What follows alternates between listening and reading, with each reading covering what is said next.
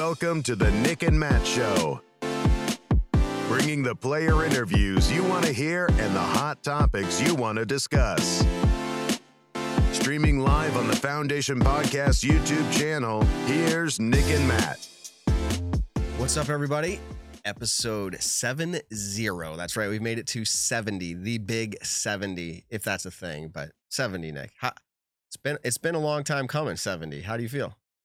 Yeah, I'm trying to think. If we take 70 weeks of them, we average about 2 hours per episode. I mean, that's a lot of hours about talking disc golf and, getting into fun arguments and having on a ton of great guests. So for 70 episodes, it has been a blast. 70 episodes of Matt Graham interrupting Nick Carl. Yes, that's how it is. Yeah.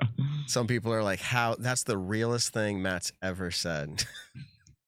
So, Nick, I just got to get this out there. Mm-hmm. If I am really scatterbrained more than usual, it's because I just found out the well pump to my house, coming to my house, a couple feet outside of it, maximum, has been pumping water all day to a broken line right outside of my foundation.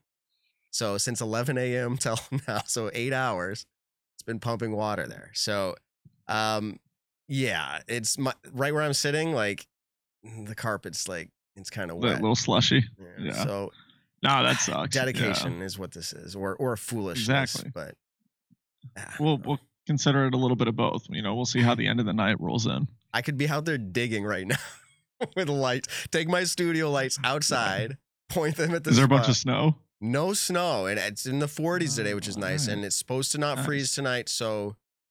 Tomorrow is a personal day. I love taking personal days to go dig holes. So, Hey, you do it all the time. I was gonna say I used to take work days and go blow up and create holes, and sometimes dig them out with excavators, but not so much anymore. It's kind of nice. Oh, Nick, I was just thinking, can we get some dynamite over here, please? No, I'm kidding. My house would go up with that one. So. We could do it. I mean, I've shot pretty close to foundations before, but it's never it's not fun. Yeah, so hopefully the best case scenario here is that I'm able to dig a hole, who knows how many feet deep. I'm looking. Actually, if people can see behind me, it's somewhere in this range of the foundation where this is going to be. I think I probably got to dig 3 or 4 feet deep. So it's not crazy. Hopefully I find a pipe that's cracked and I can just repair it. It's not a well pump issue or a pressure tank, all that. I'm pretty sure because I saw water gushing outside the house. So, there's a broken pipe somewhere. Yeah, there's some issue going on. It's not normal. Yeah. Okay, so that's that. Before we get into all of our talks, let's go ahead and jump right into thanking those who are supporting our show. Everybody, the holidays came early. Ho, ho, ho, gentlemen.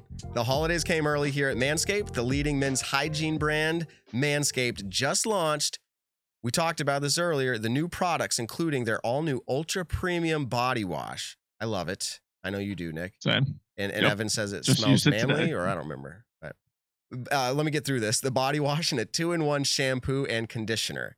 It's time to give yourself, or someone who needs it, the gift of a beautiful skin, hair, and balls this holiday season, as in holiday balls, I think they go on Christmas trees usually. Ornaments. Oh, ornaments. Yeah. That's what they're called.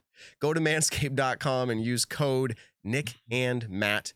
Get 20% off plus free shipping. I don't know. I would imagine it's not too late. Go over there, manscaped.com, if you need a last minute gift. It's valued well. You get the 20% off. You support the show. It's the season of giving. Nick, you still using the products? Have you used all the shampoo in 4 showers worth? It's a big bottle, but maybe you used a lot. No, so it's funny enough. I've been using the body wash a ton, but I had actually picked up some different shampoo and conditioner. So I'm using that first, and I'm savoring my Manscaped stuff to, use that when I run out of my other stuff. But I do consistently use the body wash just about every single day when I shower, and all the rest of the tools come in handy whenever I need them. Yeah, for those driving around listening or at work listening, I was just showing the cologne, I was showing the body wash, the shampoo, conditioner, and I even had, I even had the trimmer, the lawnmower 4.0 with the little LED light I was shining at the screen. Great products. Nick and Matt, 20% off. All right, Nick, here we go. Let's talk about something before we get into some of our hot takes and things that, are going to light us up. I know Evan's chomping at the bit. By the way, Evan's here, everybody. Yeah, say hi to Evan. How's it going, everyone? So he's in studio with me. Nick's back in Virginia. So I had I'll say a fan of the show, and I got to pull it up here. Parked Pro. And this is not to take away from Statmando. This guy said, in fact, he said, I'm pretty sure Evan could have done this in minutes. And that's what he sent me. But Nice. So there you go. Statmando with kudos. And just to talk about it, he broke down, he went and researched PDGA memberships because we're getting close. And before I get into it, Evan, is there a quick way? Is there a quick way to find out how many members the PDGA has? Do you guys have something? Like active members? No, like Or- how many numbers? Yeah. So easiest way to do it is you go to pdg.com/player/whatever the number is. Pretty much your player page, retype in the number to whatever the highest number you think it is, and just kind of how fast Really? you get to it. There's different ways to Okay. search it. But pretty much you look up, okay, you know that 190,000 exists. So then you maybe try like 190,500. It's that game Does of that one like, exist? Yeah. And so, I mean, there's different searching kind of notations. Okay. So Well, who knows right now? I'm not going to do that game unless someone wants to do it right now in the live chat. Let us know what the highest numbers you find. But it looks to me like I'm up to, or based off of what I was sent, 191,373. It might be different than that, probably is.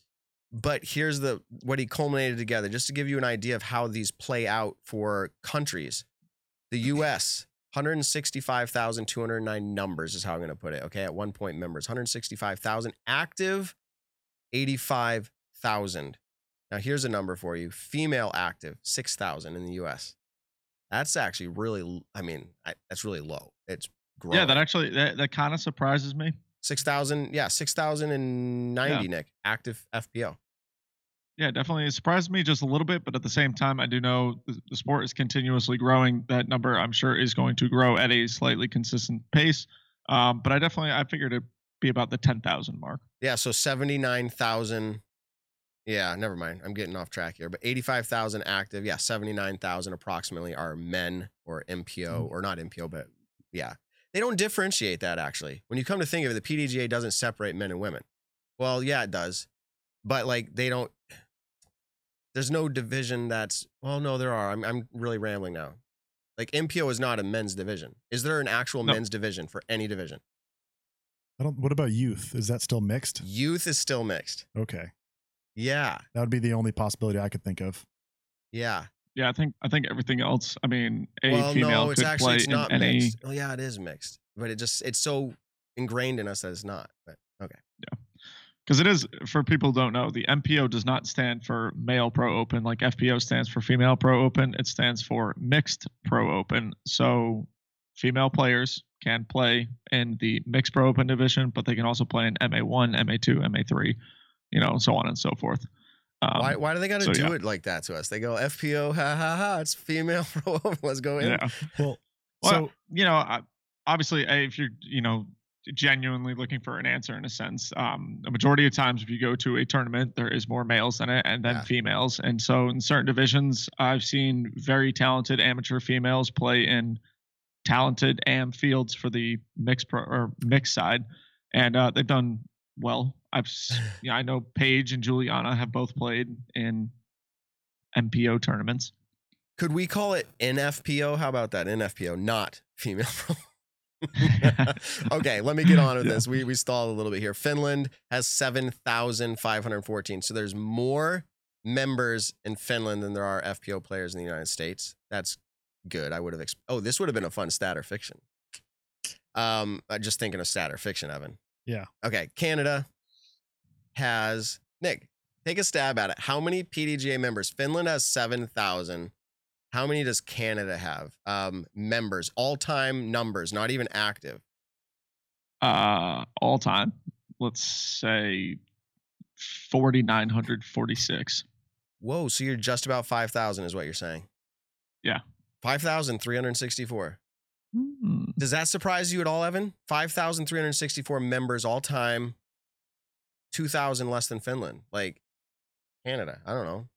Yeah, I mean, I think I would put, my guess would be USA, Finland, and then I'd even be surprised that Canada's above Sweden, maybe. I don't know. Well, you're seeing the list now. Here it is. Sweden. Oh wait, what number am I reading here? Yeah, members. Okay, there's a population number here. That's interesting. Population 10,099,000 of Sweden, and 5,000 of them were members or at some point. Active. Let's look at active. Let's start going to active here. Active Sweden 3,806. Norway. Always talking about Norway, right, Nick? Mm-hmm. So there's 5,421,000 people that they know of in Norway. Members, all-time numbers that were issued to Norway, 2,924. That's a sharp decline.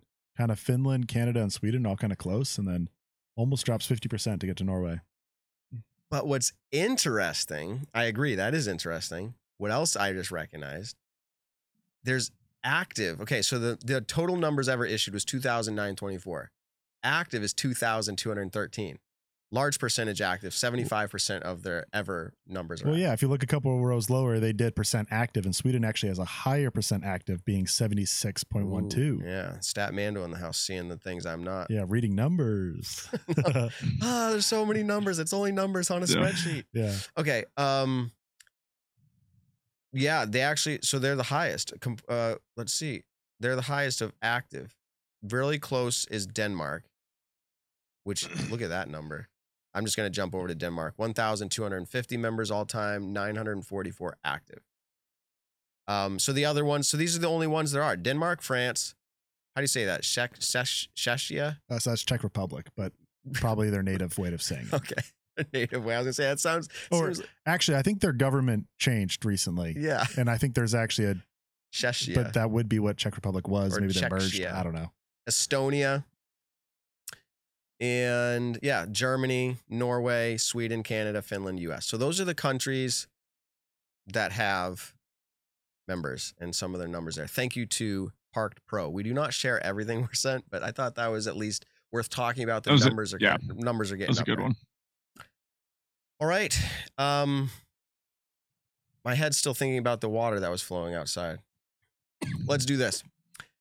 Ready? Matt Bell. Who did he sign with? Did you guys see? Thought Space Athletics. What do you know about Thought Space Athletics? I know potentially it's based out of Maine. Yeah. And I think their plastic is produced by MVP. Axiom plastic, I think, is generally what they use for their line of discs. Other than that, I don't really know too much about them. So I'm going to end it on that. See, Evan might know. Well, I've heard that MVP makes their disc, but I wouldn't call it Axiom plastic. Axiom is still overmold under MVP. Okay, I didn't. Yeah, that I don't know all that. I didn't know if it was like MVP, Axiom, or Streamline. I know they all kind of. I don't know. Yeah, Streamline isn't overmold, but the plastic feels kind of similar. Their plastic definitely feels different than MVP.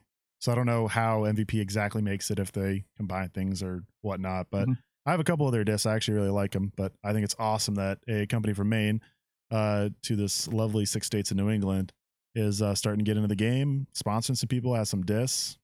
So a cool thing about them, though, is what I've heard is every single run of disc has its own artwork. They're known as an artwork company, but when they make a run, it's all the same stamp. So they'll reproduce the same mold. So like their mid is called the Pathfinder. The first run Pathfinders will all be a specific set of artwork, and then that artwork is done and retired.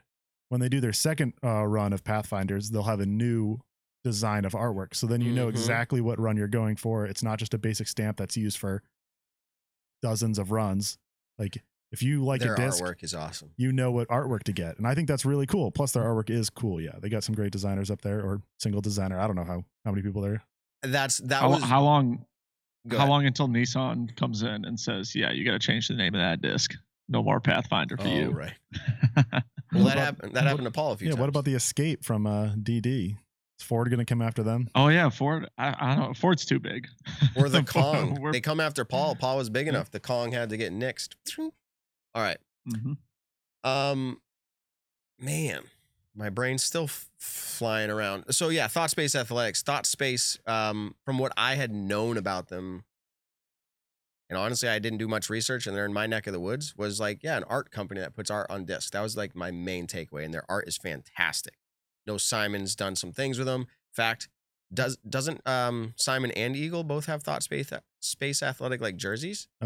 Yeah, I think they have jerseys with them now. Yeah, so that's cool. So and yeah, now I heard they he got just some did a pretty collab. cool ideas coming out. Yeah, and Simon just did a collab for the beer release up there at Mass Landing in Maine. That's going to be on his vlog. I know he's advertised it December 18th, so coming right around the corner. I do want to shout out Simon really quick. His Vlogmas is going incredible. I've watched pretty much just about every episode of them. His most recent one, though, was a distance competition versus a good buddy of ours here in Massachusetts. Well, up there in Massachusetts, I should say. Nick Economos, who I would argue is one of the furthest throwers for someone who consistently hasn't played disc golf in a very long time. And he's finally getting back into the groove of things. He was, potentially going to be a pro baseball player, now getting more back into the sport. And so I'm super excited to see his growth with everything. But it was really, really cool watching. Don't spoil. Yeah, I'm just going to say two people who throw really far, because as someone who does not throw really far, it's like, dang.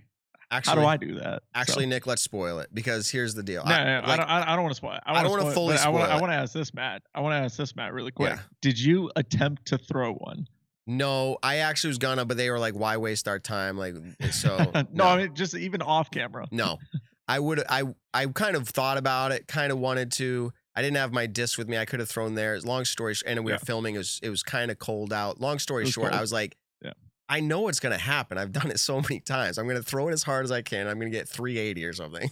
Yeah, but that's it. But that's like what so many people want to see, though, is that funniness of like, you take an Olympic athlete. Like, if I go running against Usain Bolt right now, we all know what's going to happen. Yeah, we all know I'm probably going to tear a hamstring and not even make it 100 feet. But it's really, really cool to see the average Joe go up against, a pro athlete.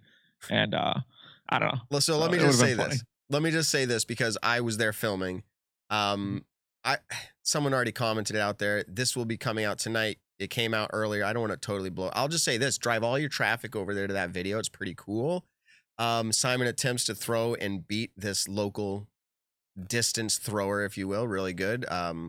Was drafted by the Pittsburgh Pirates at one point. Isn't doing that anymore, but is able to throw really far. And Simon wanted to put that to rest. Like, who's the furthest throw in Massachusetts? Go check it out. I filmed it. I didn't catch the full flight because it was too far for his camera for me to follow it. But I did have a drone up in the air, and we were able to do a nice flight tracker on there. And Simon says something along the lines of that might be number one, his hardest throw he's done in 2 years, as in fastest throw. I think it was 79 miles an hour. 79. Yeah. And he threw it extremely far, and the flight tracker shows it beautifully. He's really excited and pumped. I'm trying to think if there's anything else behind the scenes that stands out to me there. Oh, someone commented earlier today, and this is really unique. So how do I say this? Okay, I'll say it this way.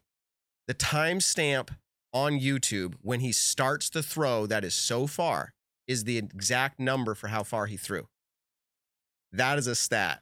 That's wild. Oh, that's it's cool. wild. So if you know how far he threw, the Illuminati is real.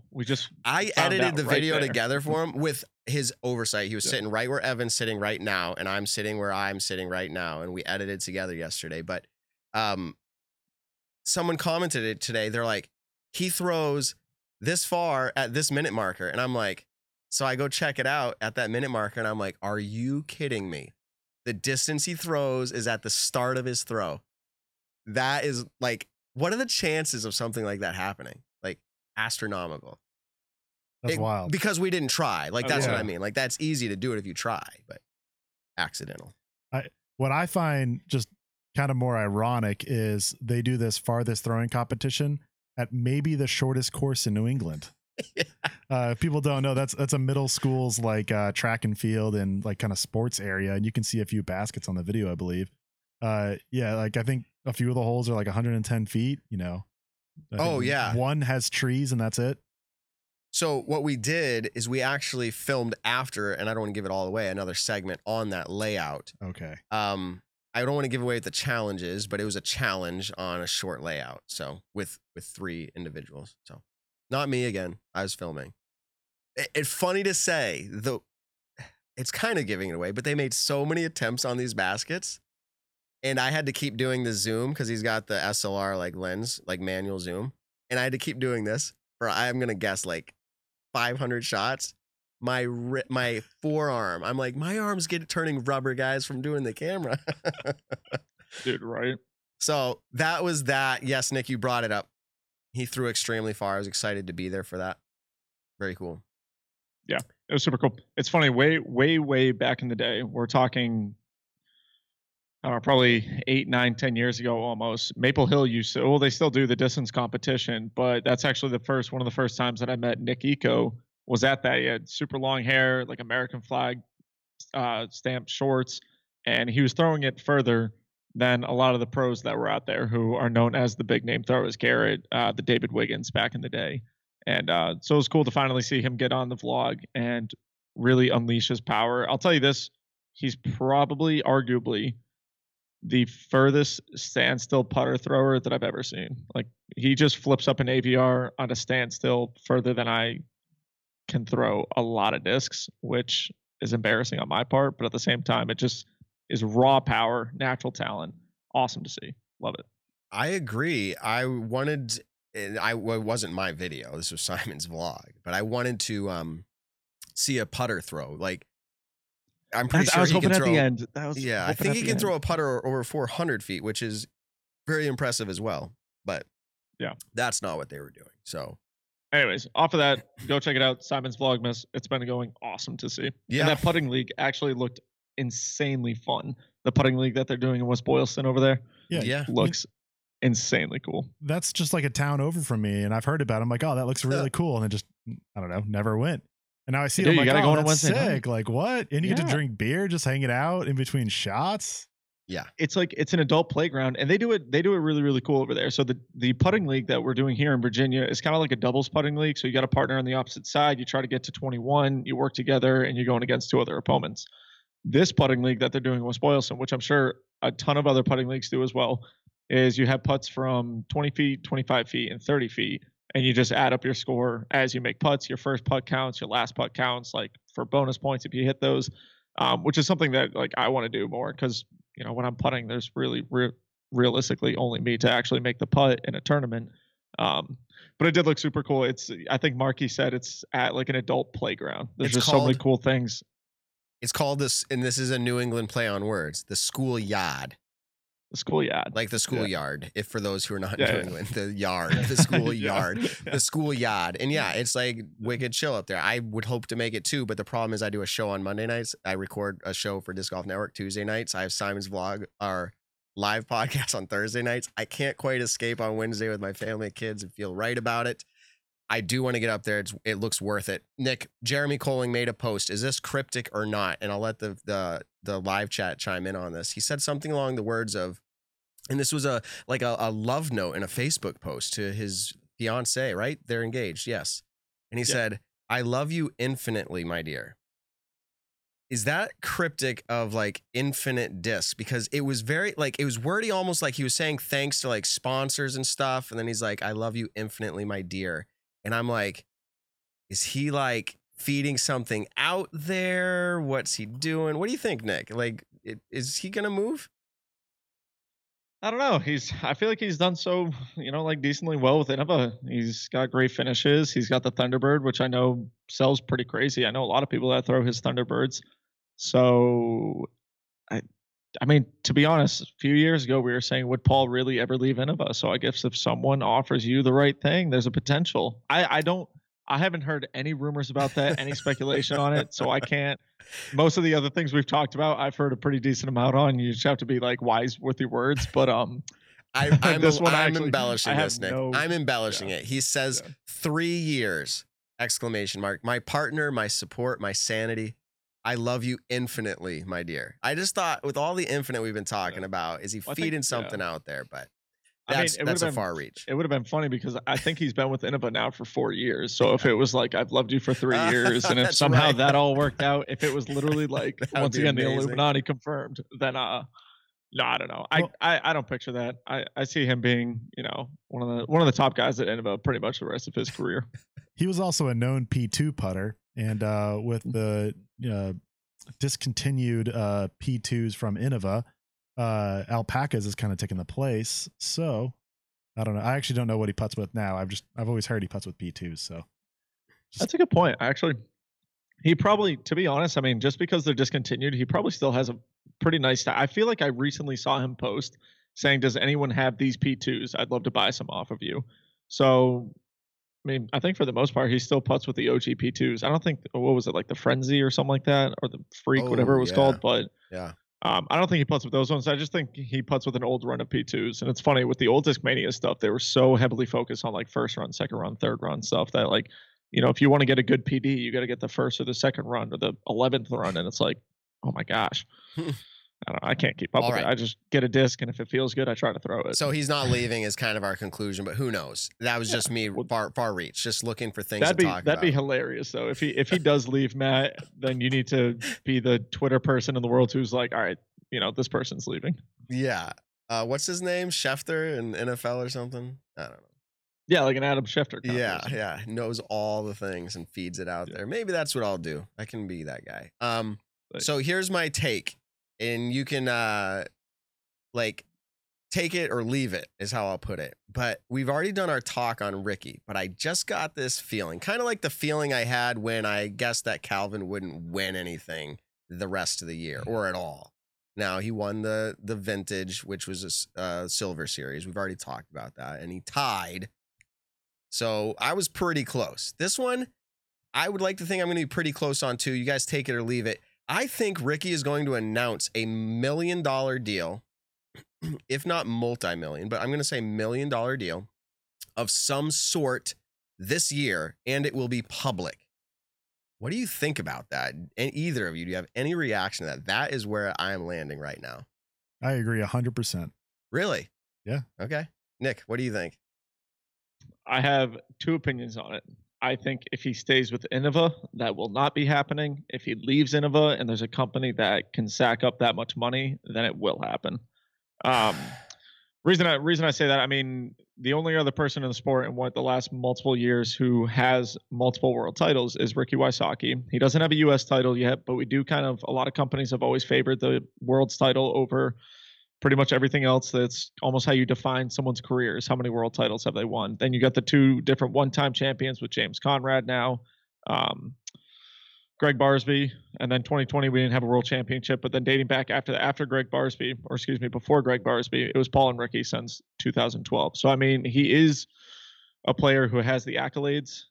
He's won a ton of Elite Series events, not just majors or anything like that, and so he's a marketable player. He has a fan base. I said this a couple of weeks ago. He kind of has a cult following. He's a very, very big fan favorite at a lot of events that he goes to.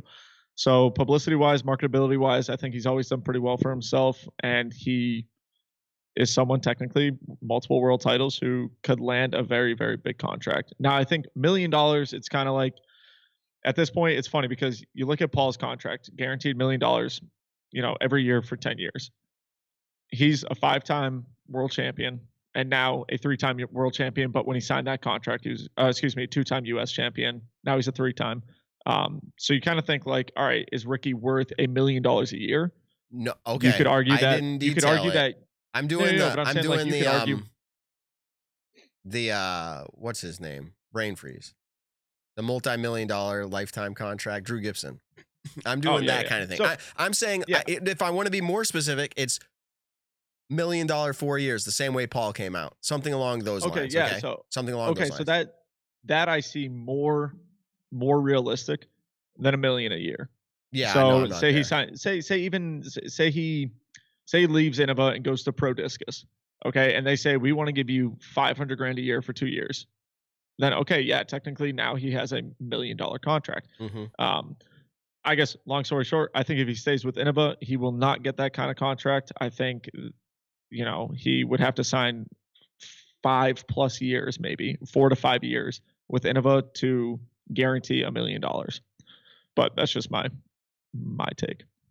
Right. So Evan, go ahead and give us your thought. Well, if he doesn't get that $1 million mark, I think there's almost a 0% chance he announces it publicly. He's not going to come out and say, "Oh yeah, I've signed a 10-year, $750,000 per year deal." He's not going to do that. He's going to do either, match, because he's going to match Paul or have a better contract. Whether that means it truly is a better contract or not, that's up for debate, as you guys were just saying. You could include it, word it however you want, but he's not going to just straight up say, I make less than $1 million a year publicly. But I mean, is that even a bad thing to say though? Like if you don't have the same accolades as another person, and a lot of other sports, I mean, Steph Curry's getting paid this amount, and then take another Damian Lillard, another great point guard, great player who makes less than him, but his contract is publicly announced. I mean, it's almost like, why is everything so secret? Like Ricky is not worth as much as Paul is, and that's my personal opinion. Other people could think he's worth more. Other people could think he's worth the same. I'm just saying when it comes to a standpoint of like, what player do I think is worth more? I think Paul is worth more, and he hasn't fallen off since he signed that big contract. And I'm not saying Ricky fell off either. I mean, you could choose whether one of them is the player of the year this year. You can have an argument for that. But at the same time, I mean, for Ricky, if he was to come out and say, yeah, I just signed a 10-year deal and I'm making $800,000 a year guaranteed, I think that would be an incredible deal for him. And I think that's nothing to be ashamed. I mean, you got 3 less world titles and you have 3 less U.S. titles. Well, and Nick, people in the chat are saying this, but my point is, when I say $1 million, I mean like culmination of years. So if he's making $750 or $800 a year, that's still, if he does that for 1 year or two or whatever it is, 1.5 years, that's $1 million. Yeah. And that's how Paul came out first. He had the first $1 million contract, if you will. I think something's going to happen for Ricky. That's all my take was. Great conversation surrounding it. And we don't need to rehash out that whole thing, like who's leaving. Someone's like, well, if Jeremy Colling's not leaving, who's leaving? Is it going to be Chris Dickerson? Would it be Eagle? We went through that last episode, so go listen to that. We actually hash out the top 10 players in each division, who would be most likely to leave and who probably is leaving, mainly because they're undervalued according to their performance. And they're starting to see this money fly around, and they think it's time for them to get some of that. So that's the conversation there. However, we brought on a special guest tonight. We've got him lined up in the green room, and I'd like to bring him in. His name is Scott Stokely, everybody. He has never been on the show before, and we're excited to have him on. Let's check his audio out. How are you doing, Scott? I'm doing good. How is my audio? Perfect. It's actually perfect. Yes. It works. Technology is great when it works. So welcome to the show. We're really happy to have you on. I've been following you for years. I've been playing about 15 years. However, I'm just going to say it, and it might hurt your feelings. You haven't. I'm old. You haven't been purely relevant to this generation. I say this, I mean like millennial and the new generation of disc golfers. In fact, a lot of our audience might have no clue who you are. So tell us a little bit. First, go out there, everybody, and buy the book, Scott Stokely. I believe it's called Growing Up Disc Golf, something like that, right? It is. Okay. And now tell us a little bit. Give us the condensed version of like, how long you've been playing, what have you done, and maybe what are some of your proudest achievements? Let the people know who you are. Sure. So I've been playing forever, basically. I played my first round of disc golf on the world's first disc golf course when it was the only course in the entire world. So I started at ground zero. I was the first full-time member of the world's first disc golf, first-time full-time junior member of the world's first disc golf club. I played throughout the 80s. I toured in the 90s, off and on for 8 years. So I was one of the first. I was actually the 7th player to go on tour. 6 players had done it before me. And up until 2001, the trivia answer would be who finished second to Climo twice at the Worlds in the 90s. That would be me. Wow. Sort of proud of it, sort of embarrassed, a little bit of both. But anyways, I was that. I was the Karl Malone to the Michael Jordan for an era. And, but I also spent a lot of time teaching. I went to 220 cities doing throwing clinics. I, traveled around the country, wrote the first book on disc golf throwing technique. Some of the kids that came to my clinics as youngsters were people like Nate Sexton and Greg Barsby and David Wiggins and, all sorts of players who have gone on to make names for themselves. And then I quit playing for 13 years. I guess the other thing, I set the Guinness World Record for the longest throw of a flying disc. in the 90s, broke my own record. I set the world record for the longest throw of a flying disc sidearm as well. I'm the only person to hold both those records. And a bunch of other like national titles, world pairs titles, like 17 total world and national titles, just not open pro singles worlds. That was second place twice. But then I took 13 years off, and then I came back to the sport in 2014 and toured for 3 years, took a couple more years off, and now I've been back out for 2 years. And what's mostly bringing you back out? Because we're going to get into it a little bit later, but you are pretty much announcing that you are returning to the sport, kind of like full on. What keeps bringing you back? Because every other job in the world compared to disc golfing sucks. Yeah. Yeah. No, that's a perfect, genuine answer. I stopped playing because my daughter was born. I wanted to be home to raise her. I wasn't going to be on tour. I also needed to be able to financially make a life for her. She went off to college a couple years ago, and that's when I went back out. Everything I own that I couldn't take with me, and my girlfriend, Adrienne, who travels with me, anything she owns that she couldn't take with her, we gave away or threw away. We have no storage unit, no home base. We will be traveling, doing this for the rest of our lives, the rest of my life. So my home is on the road. My home is traveling around the U.S., traveling around the world, doing disc golf, adventure traveling. So this is my home. It's the road. Wow. Is it true? The book shows it, right? You got disc golf on your knuckles. Can you show that to the camera? Sure. That's perfect.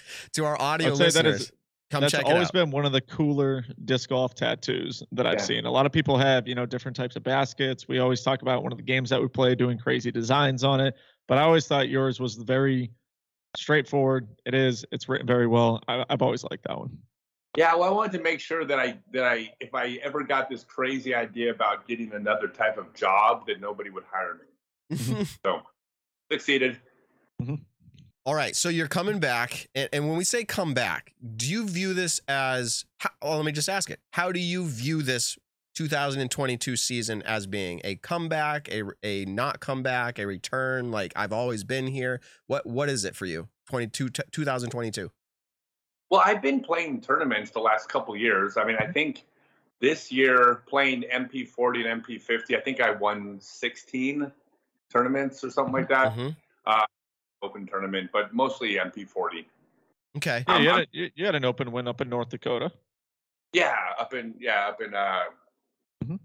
I don't know. It all kind of blurs together. Now I feel really bad. That's okay.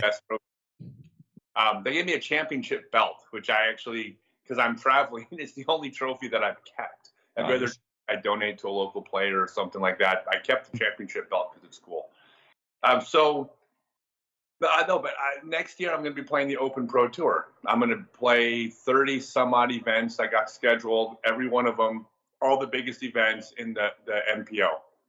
And I'm going to see how that goes. It's going to be a grand experiment. Okay. A grand experiment. I saw you doing some work with Seth Muncie, Disc Golf Strong, also Disc Golf Pro Tour athletic personal trainer, health official, safety guy. He's a lot of things for him. But you're doing work with him. What are the things you're having to do to get ready for 2022? Do you feel like you have to do things, or is this because you don't want to come in last?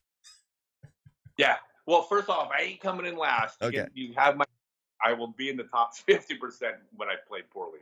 I'll give you a quick synopsis of the decision to go out on tour, because I'm not going out to participate. I was raised in the 70s. Participation ribbons aren't something I'm a fan of. I'm going out. I only am going out because I feel like I can be competitive. Now, I think my rating's in the low 990s right now, but this is how I viewed it. When I decided last April, or I guess it was this year in April, that I was considering going on tour next year in the Open Division, I made an honest evaluation of my game, and I was absolutely ready to not go out on tour if I didn't feel like I could be competitive. But here's the conclusion I came to. I had some medical issues beginning of this year, but at the end of last year, I was 1,010 rated. So I was the second highest rated MP50 in the world. 1,010, at 52 years old is pretty good. Mm-hmm. It's not competitive in the open division, but it's okay. Mm-hmm. However, when I was that 1,010 rating at the end of last year, zero practice. I would just show up at tournaments. I was doing teaching stuff during the week, so I wouldn't practice at all during the week. I would show up at a tournament. Most of them, I would show up Saturday morning, play the tournament blind. So with no practice, playing tournaments blind, I was shooting 1,010 rated. So I felt like if I actually trained and practiced the way you're supposed to if you're being competitive, I felt like 1,025-ish was probably in my wheelhouse. I mean, that's only a couple strokes around above 1,010. Yep. I can see where I can make that up simply by putting during the week, right? And 1,025 is competitive. It's not, lead card frequently, but 1,010, any 1,025 player can win a tournament on a given weekend.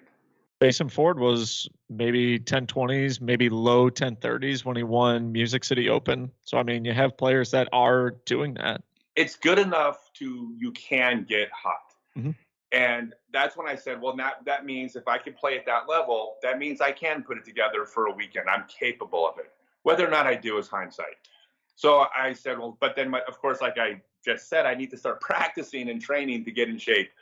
And so I made the decision to do that. This is early summer. And I started going out actually practicing, with a stack of discs and throwing it. Almost immediately, my arm and my body started hurting. And I realized I was actually 52 years old. I thought my birth certificate was wrong. Turns out they nailed it. Yeah. So I had to step back, and I canceled my last several months of tournaments. And I said, I need to stop throwing for a few months and get my body back in shape. And everything's been about diet, exercise, resistance training. I mean, I'm spending 6 hours a week in the gym and have been for the last 4 months, getting my body in shape. I don't have to be 20 years old, but I can't be 52. I'm trying to have the body of, let's say, a 38-year-old. Yeah. But that's good enough. That's enough where I could actually put the practice reps in. And so that's where I'm at right now. It's all been physical. That's why I've been working with Seth Muncie, all about getting my body in shape, my diet, my cardio. And I am now just begun the throwing preparation to prepare for next year. And as of right now, my arm doesn't hurt. Nothing hurts. I feel great. I'm still throwing 550-foot sidearms, 550-foot backhand. So distance isn't an issue. So I'm planning on surprising a lot of people. Mm-hmm. So that was kind of lead into my next question. Ultimately, what is what's your goal? There's obviously multiple goals throughout the whole season, but like if you have one specific goal that you were working towards in the 2022 season, it's to win the World Championships. Mm-hmm. If I'm not playing to win the World Championships, I shouldn't be out there using up a spot from someone that is. Mm-hmm. Even if that spot was taken by a 970 player, if their dream is to try to win the World Championships, they should have that spot, not me. I'm not out there to participate. Every weekend, my goal, number one, first and foremost, is to win. Now, I got perspective in life. I'm older.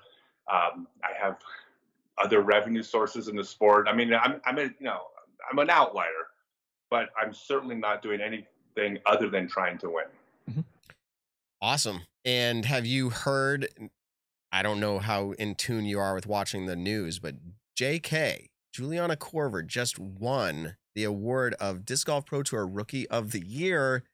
What, if that's your first time hearing it, what's your reaction, or what's your reaction to that in general? And then you could win Rookie of the Year next year for Disc Golf Pro Tour, unless they change things. How do you feel about that? Well, first off, I suspect they're going to change things. My feeling is that I love Juliana, and she's a great person, and I'm a huge fan. And it's one of those situations where these are the rules and guidelines that had been established before the thing happened. Regardless of what happened, you can't change it after the fact. Mm-hmm. Certainly, all Juliana did is went out and competed, and the rules have been set. But I get the problem people have. It's obvious. I mean, I don't need to explain why. We're gonna rant on this. We're gonna rant on this later. Yeah. But I just wanted your opinion. Yeah, it was good. It's one of those things where it's hindsight. I think if you could look back with hindsight, you would say, oh, things maybe could have been set up differently. But the DGPT is awesome, but they're still made up of people, and people make decisions that they think are the best, and then you evaluate those decisions after the fact, and sometimes you change them. So I don't know. That's my take on it. As I think that I get the problem everybody has, and at the same time, you won according to the rules in front of you too. So if they don't change them, you could realistically be that guy next year. So we'll see. Yeah, I don't. Here's my hope. By the way, if anybody's listening, I hope the DGP comes out and says, you know what, this is why this happened, and guess what? We've reevaluated and we're giving out a co-winner this year. And I think there could be a second winner even from this year, even after the fact. Why not? I mean, they get to make the rules. It's their organization. So, well, the PDGA didn't they do joint players of the year, the PDGA, last year? So, I mean, yes, it can all happen. Did you ever? It's your club. You make the rules. That's right. Did you ever get your trailer? Yeah, did you ever get your trailer back? You had a trailer stolen. You don't have to disclose what was in it, but did you ever get it back or find anything out about that? No, they needed meth more than we needed everything we owned. Basically. Yep.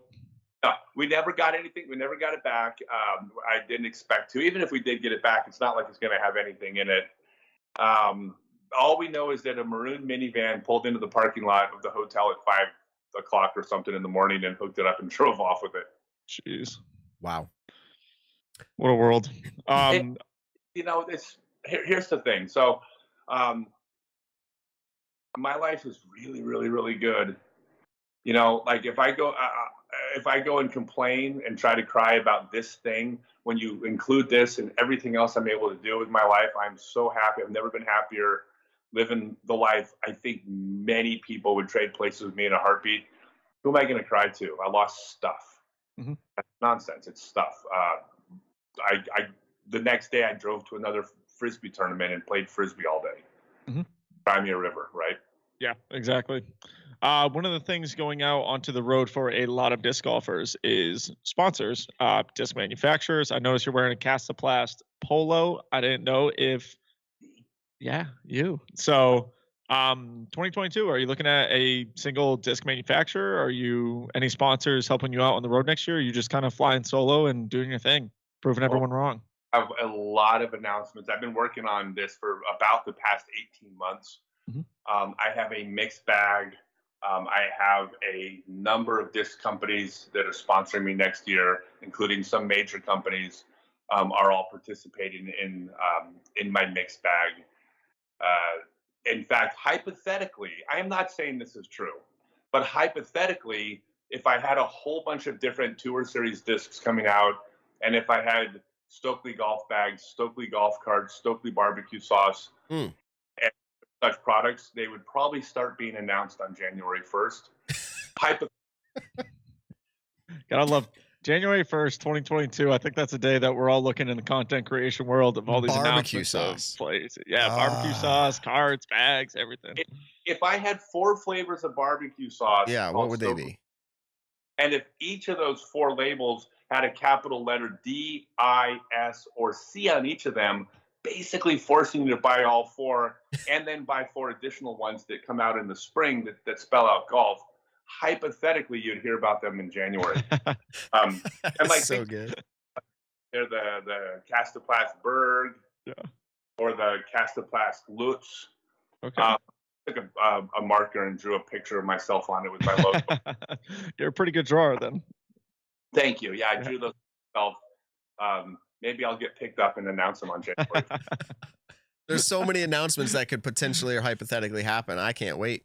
And I mean that seriously. There's a lot of things that are going to come out, not just news that you're going to release. There's a lot, and we're excited about it. Tell us a little bit about teaching disc golf. Seems to be something that you do well. I know that Simon, we hang out fairly often, and Simon has mentioned it here and there. Like, hey, Simon can observe and see maybe issues, but he's not good at like providing the way to correct that, if you will. and he thinks that you do well with that, and I know many others do. Is that just your personality that you've developed playing on your own for a long time? Like, and are you passionate about that, teaching disc golf? Yeah, I take teaching disc golf every bit as serious as I took competing. I want to be the best teacher in the world. That's the competitive part of me. I mean, I want to be the best at everything. I do more teaching than anyone else in the world. I did my 500th clinic in February. This year, I keep feeling like it's next year. This year, I did something full day seminars all over the country. In the 3 years leading up to this year, I did more than 1,200 private lessons around the country, about 2/3 of them by video because of things. I take teaching more serious than anybody, and I've developed a different approach. I mean, I cringe every time I say this, but I call it the Scott Stokely disc golf method, but I hate sounding like I'm talking about myself in the third person. But for business and branding purposes, everything's going to Stokely to it, right? It works. What you do. And it made me laugh, but it works. Your joke made me laugh talking about yourself. That's like a Seinfeld skit. Okay, anyways, yeah, go on. Sorry. Oh, I mean, if it was anybody else, I would tell them they should do that. They're like, doing a podcast, I'm calling it this podcast. And I'm like, no, you call it your name podcast. Name is your brand. The Nick and Matt Show. There you go. So, but I've developed a method, and just to give the 10-second version of it, basically, and this is 30 years in the making, but there's the two most common ways of learning disc golf are both inherently flawed. The first is figure out what works for you and do it. It's like, no, physics, biomechanics trump everything. There's a right and a wrong way to do things. So you can't just do what works for you. But the second way that's equally flawed is thinking that there's an exact specific way you're supposed to throw. This is the process of watching Paul throw in slow motion and trying to emulate when his hips turn and when his foot goes from toe to heel and try to do that. And as virtually every person that's tried to do this knows, that also doesn't work. And the reason why is because everybody's bodies are different muscle mass, different flexibility, different scar tissue in different areas. Twin brothers raised side by side. If one of them plays water polo and one of them plays tennis, we'll actually develop different bodies at a structural level. We're not identical. So you can't emulate an exact technique. So what I've developed is the fundamentals that all the top players have to do. It's not a matter of doing what works for you. You must do these certain things. It's etched in stone. But once you do those certain things, there is variance and flexibility around how you do them. So you have to do these. However, your body will figure out the way your body was meant to move within those parameters. Mm-hmm. And that's different. And that's the customization that's why all the reviews are so good and why everybody is so happy when they come to my seminars or even my YouTube videos when I teach. I don't teach the specific details that don't work on all the other videos. I teach you the fundamentals of doing something and then let your body figure out what works within those guidelines. I'm really proud of it. But I'm proud of it because it's virtually 100% the people I work with go, oh my God, now I can throw far. Now I have a side up. Mm-hmm. Mm. Nick, it sounds like you need to sign up. I know, right? It's funny because, I've taught my fair share of lessons this year, and that is one big thing that I say. I'm like, you have to do these specific things to make your throw work. I was like, you can try to emulate what Paul does, but if you're 6'3" and Paul's 5'10", your body is not going to react the same way that Paul's body reacts when it comes to your throwing styles. And I don't have all the perfect answers when I teach a clinic. I tell people, I'm like, look, don't ask me for improvements on distance. I can teach you how to throw decently accurate and with a good forehand, and I'm a pretty decent putter. But there are definitely things that I think every disc golfer in the world still, you're a student of the game for as long as you're playing the game. So you never unbecome a student. You're always trying to learn what is going to help out. If you look every single offseason, pros are tweaking their form just that little bit to try to get that longer lasting style of throw. They're not killing their bodies, and they're also looking to improve on every single part of their game. Yeah, and this is true. It's like every professional tennis player serves the same way. Mm-hmm. However, Djokovic or whoever, I think is a Serbian tennis player, would do impressions of tennis players during rain delays, and everybody in the stands could recognize who he was doing an impression with because everybody's different. Except they're not. They're all serving the same way. Golf swings are all the same. There's a right and a wrong way to do things, but you have to figure out how you do those things. But that's what works, and it opens up doors. I think, yeah, I like what you're saying. There's a right way to do it. You have to it's not figuring out the way. I hear what you're saying. I'm not going to reiterate it. So let me get into this. We actually going to have some interesting, I think, some stats. We have Stat Mando. Here's Evan on camera. We're going to pull him up in a second. Hello. To talk. Evan is one of the faces behind Stat Mando, who's revolutionizing the stat side of the sport. They're the live broadcasts, or a lot of the stats come from them. He's going to pull up some about you, what we found on you. We did some research. We had to dig pretty deep. But I think he found some. So actually, let's go right to it. Evan, do you have any stats at all? Yeah, I mean, Scott mentioned earlier that he had 16 wins this year. That's the most for his career. Whoa. He had 12 wins in 2015 and 9 in 2018, which all beats his 90s record in 1997, which was 8 wins. Someone actually said it in chat, and I had it in my mind too. Do you know what Simon Lazat's most popular YouTube video is? Yeah. So yes, the one with me, it's over 900,000, and his second highest video is about 550,000. So my video is almost twice his second most viewed video, and it is twice his third most viewed video. Yeah, it's he was surprised. The funny thing about this is that after this happened, I'm talking to him on the phone. He goes, "I guess the algorithm changed," and I'm like, "It was because it was me." And he's like, "No, I think it's the YouTube algorithm." Well, the very next video was I think he was shooting with Paul at Paul's new course, which is like that's as clickbaity as you get. Who doesn't want to see Paul's new course? And it's like at 250,000. And so I was like, "I'm better than Paul." Let's get the Scott. Yeah. That's not what I meant. But I was really proud of that. And Simon has not given me a cut of his ad revenue. But Simon's out there listening. He's probably editing right now, listening, and he's going to comment and he's going to say something smart, I'm sure. Love the guy. All right. Everyone loves Simon. He's such a great guy. Yeah. All right. Evan, got any more? Yeah. So you've actually only played one Elite Series, National Tour and Disc Golf Pro Tours before, and that was actually in the Masters division at the 2015 Beaver State Fling, which you won. And I mean, I just think that's crazy. You're heading out onto the tour next year, and people are excited to see you on the Pro Tour, but you haven't even played any National Tour events in Open either, which has been around since 2003. So totally different scenario. From like 2000, 2001-ish until 2015 or 2014, I didn't play at all. So, but I realized I was 1 for 1 in NT events. So pretty much like I'm unbeatable. And the NT now, we'd like to say it's gone away, but now it's officially managed by the Disc Golf Pro Tour. So, right? Yeah. Just a few more. Your best event rating was at the Discraft Bob West Memorial in March of 2000. You averaged a 1038. You came in first in an 8-tier Open win. Your second best one was actually from 2020, although it was just a 1-rounder called the Jolly's Ranch Warm-Up, which is a 1034.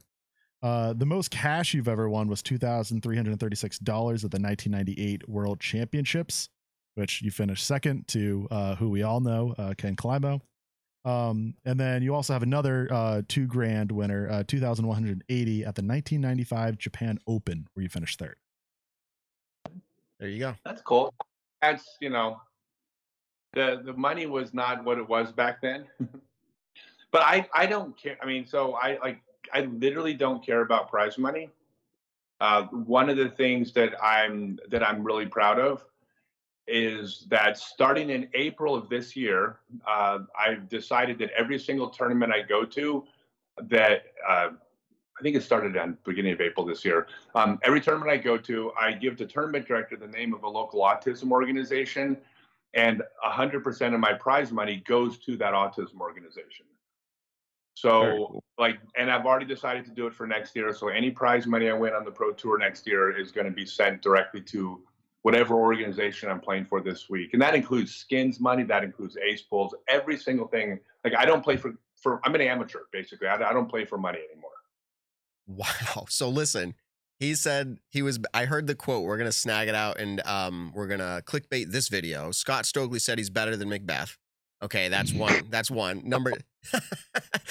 Number two, he's doing Macbeth things before Macbeth. He's donating all of his winnings. So, I mean, maybe there's something here. So awesome. Thanks for sharing those, Evan. Yeah, I got a funny story about the Paul thing. So the first time I played a tournament round against Paul, they put us on the first, whatever card together. It was one of the few 8 tiers I played in the open division. And on the very first hole, I threw it under the basket. Paul threw it about 10 feet from there, but just right out of bounds and dropped his putt in for par. And I got a birdie on the very first hole of the first hole of the tournament with Paul. And there was this little voice inside my head that said, I should just walk off right now and say, I have nothing more to prove. And you didn't, though. No, I stuck around. All right. But I thought about it. Nick, I've got what I want to ask him before we get off the topic of disc golf fully, but what do you got? Anything? Nope, go for it. All right. I'm actually just looking up something. We've messaged for a little while. You reached out and said, hey, enjoy the show. This was months ago or longer. It might have even been last year. We've corresponded a little bit. I'm glad you're on, but something you said to me recently spoke to me, and I'm just curious where that comes from with inside and what you can share for everybody else out there. You talked about maybe bullying and haters. You talked about haters. Just generally, what's your view on that? Maybe you're like, I don't know what I said, but just share maybe your perspective on haters, because I'm sure you've had a few in your life. Yeah, I have. I'm not really getting that at all anymore. Not really. But when I came back to the sport in 2014, and I decided I needed to become relevant in some way. But at this point, I'm 45 years old and I hadn't played in 13 years. And so I didn't feel like I could be competitive at the highest level as a player. So what do? So I decided, well, how can I be interesting and controversial? Now, controversial doesn't mean I wasn't doing any bad things to anybody. I don't act like an ass on the course, but I was being outrageous and wild and polarizing. And with that came haters. It also came a lot of attention. I built my brand. It was business. I had to go into it knowing that there are going to be people that don't like me, because I can't go out there and be polarizing and then be shocked that people have an opinion of me that isn't favorable. I can't go, oh, well, if they knew me, they would like me. No, of course not. They get a public persona. They're on the other team. That's the way it works. So part of being about the haters is just understanding, like, before you get into something, knowing what you're getting into. If you're going to take a political stance, don't take a political stance and then be shocked that there's people that don't like you. It comes with the territory, right? Mm-hmm. And so that was on purpose. And one of the things I think that I want people the disc golfers to know is that if you're a professional athlete, you automatically have haters, because there are people rooting for the other team. Like the mere fact that you're playing against their guy or their girl makes some people just not like you. I don't know. I've never heard a bad word about Peyton Manning, but when he went into Foxborough, he got booed. Yeah. That's just the way it works. You're a public figure. And welcome to Massachusetts too. No. Yeah, it's one of those things you just have to accept going into it. The understanding is that the haters are the ones that are they go a little personal, maybe more than just being fans of of the competition. It's just recognizing where they're coming from, and that they're probably not in the happiest place in their life, and to feel I feel empathy for them as opposed to being angry back at them. Like, if you're trying to knock me down for what I'm doing, like that, why? There's no reason for it. So if you're trying to do that, I kind of feel bad for you instead of letting it bother me. So it's just one of these things you learn when you get older. I mean, I didn't you know, when I was 20, I would have handled it differently. When I was 30, I had a different perspective, and now I'm elderly. And now it's like, it's okay. No, it really does come with the territory, though. And not even being a professional athlete, but just someone in the content creation world. Matt and I and Evan doing this podcast right now, you know, people will dislike us for something that we said because it hurts the feelings of some person that they like. Or like, you know, if I read comments on a YouTube video that they're like, you know, oh, Nick is so annoying. And I'm like, what am I doing? I'm literally playing disc golf with a mitten on. Like, I don't know. There's going to be someone that's like that. Realistically, for every single person, people hate Paul, people hate Ricky, but people love Paul and people love Ricky. So I mean, it's how you handle it. You're on YouTube and you're putting out videos, or you're doing a podcast. You are a public figure, and with being a public figure, that comes with the package. You also get rewards for being a public figure, because you also get people saying, "I watch your show and I like you." These are total strangers telling you how much they like you. You can't get that without being a public figure either, right? Exactly. So you have to come with it. I mean, I hate to say it comes down to sticks and stones, but it kind of does. And you know, it's taken me a little while to you know, like, I'm not all high and mighty. You know, I've heard things that didn't make me feel good before, but it's been a while. Not so much anymore. So, hey, like you said, it is super rewarding to hear that one person say, like, "Hey, man, I love, like, you know, listening to your show." We had people, you know, post that on Spotify we were their #1 listened to podcast, and that just completely cancels out any noise of, like, you know, oh, I hate that podcast, or those guys are so annoying, or whatever. And so it's comical, but it literally just comes with being somewhat of a public figure. So I'll tell you real quick, and if I bump into you guys on the road, this is one of the things that didn't get stolen from our trailer, because it was in our hotel room. The one of the things, about the only thing I took with me other than clothing, my golf bag, you know, a couple laptops, was a book that I printed out and had bound. And what that book is I've done 281 events for kids and adults with special needs. You know, mostly autism, but it's special needs. It's something that's important to me. And I took about a 6-month period. This is like 4 or 5 years ago, because I was quote unquote controversial or something like that. And I was trying to deal with people's mixed opinions about me. But I took about 6 months worth of letters. Well, they're emails now, but effectively letters from people in the autism community, parents. And I printed 300 letters from parents of kids with special needs. And I'll show up to them if I come to town. I bound them and put them in a book. And the reason I took that book with me, with very few other things, is, excuse me, is that I have 300 parents that say, "I really appreciate what you did for my kid." And my feeling is if things ever got tough in my life, or anything that I didn't like, I could pop open this book and I could be like, yeah, this is what matters to me. Like, and then someone said they don't like me because I, you know, said some political thing or something like that. Well, I could get, you know, whatever what you think. I care what the parents think far more than I care about you, stranger, in my YouTube comment. Exactly. And so, yeah, so that's, you know, that's my not safety blanket, my Linus blanket, whatever you Yeah, exactly. No, I'd love to see it if we run into each other. It'd be awesome. Yeah, I literally bound up 300 pages, you know, for that. That's awesome. Inspiration coming from all different places. You did share, I found the message. I'm not going to read it. It was a private message to us, but it says there's a YouTube video where you actually do an hour-long video about haters, you said. So please check it out. I don't know if that's available out there still. Yeah.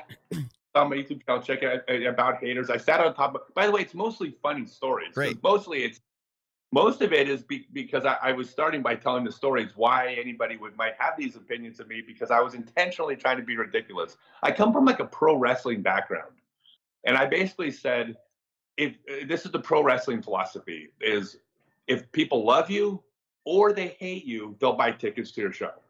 If they're indifferent to you, you're invisible, you're undercard. So I never did anything bad to anybody, but I said, I'm going to go be as outrageous as possible, and I'm going to make people either like me or not, but they're going to notice me. Yeah. And so the phrase that comes to mind is, those who mind don't matter, and those who matter don't mind. And I think here's the deal. A lot of our live listeners, like right now, we've got about 300 in here. They're always supportive. The people I run into in person, always supportive, Nick and me.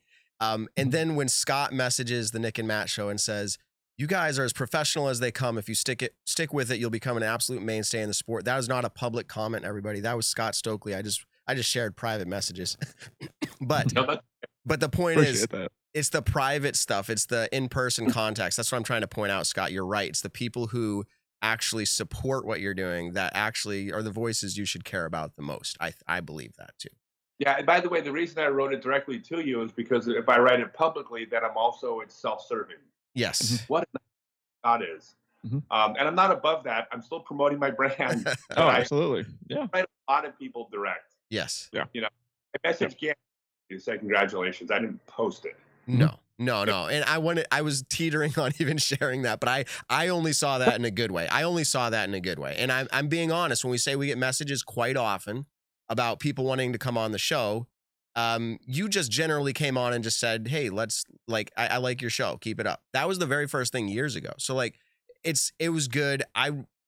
People want to come on the show for all different reasons. We're trying to, filter out what we can and can't do. But moving on from that, really cool stuff that you're doing. We're excited to see you come back. Are you willing to stick around for just a little bit here? We play a game. It's very simple. It's called Stat. Yes. Okay, Stat or Fiction, where Evan from Stat Mando gives us we'll say a quote unquote stat, and maybe it is, maybe it isn't. We have to decide that, and each of us will take turns doing that. So let's go ahead and all right, let's go ahead and get right into that then. Here we go. All right, everybody, Stat or Fiction, presented by Stat Mando. I do this every week. I leave the points up from the previous episode, so let me get rid of those so there's no advantages. Okay, here we go. Stat Mando. Evan, go ahead and give us the first one. All right. Oh, wait a second. Why did it mute you? There you go. Sorry. Am I on? Yeah. All right. So we all know Gannon Buhr won the Disc Golf Pro Tour Rookie of the Year for 2021. Gannon Buhr had the best Disc Golf Pro Tour average place, total cash, average cash, and most top 10 finishes from all 2021 Disc Golf Pro Tour rookies in MPO. So that's for the 2021 Disc Golf Pro Tour Elite season. I should have specified that. Best average place, best total cash, best average cash, and most top 10 finishes from all rookies in MPO. I'm going to go first, so that way Scott has the longest to think about this. And I'm going to say that just based off a feeling, I'm going to say it's Stat. So Nick, you're up.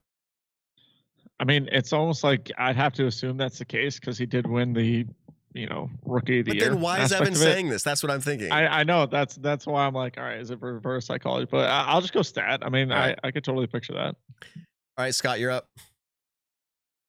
So because I'm a competitor, I'm going to go Stat because then no matter what the answer is, I'm still tied.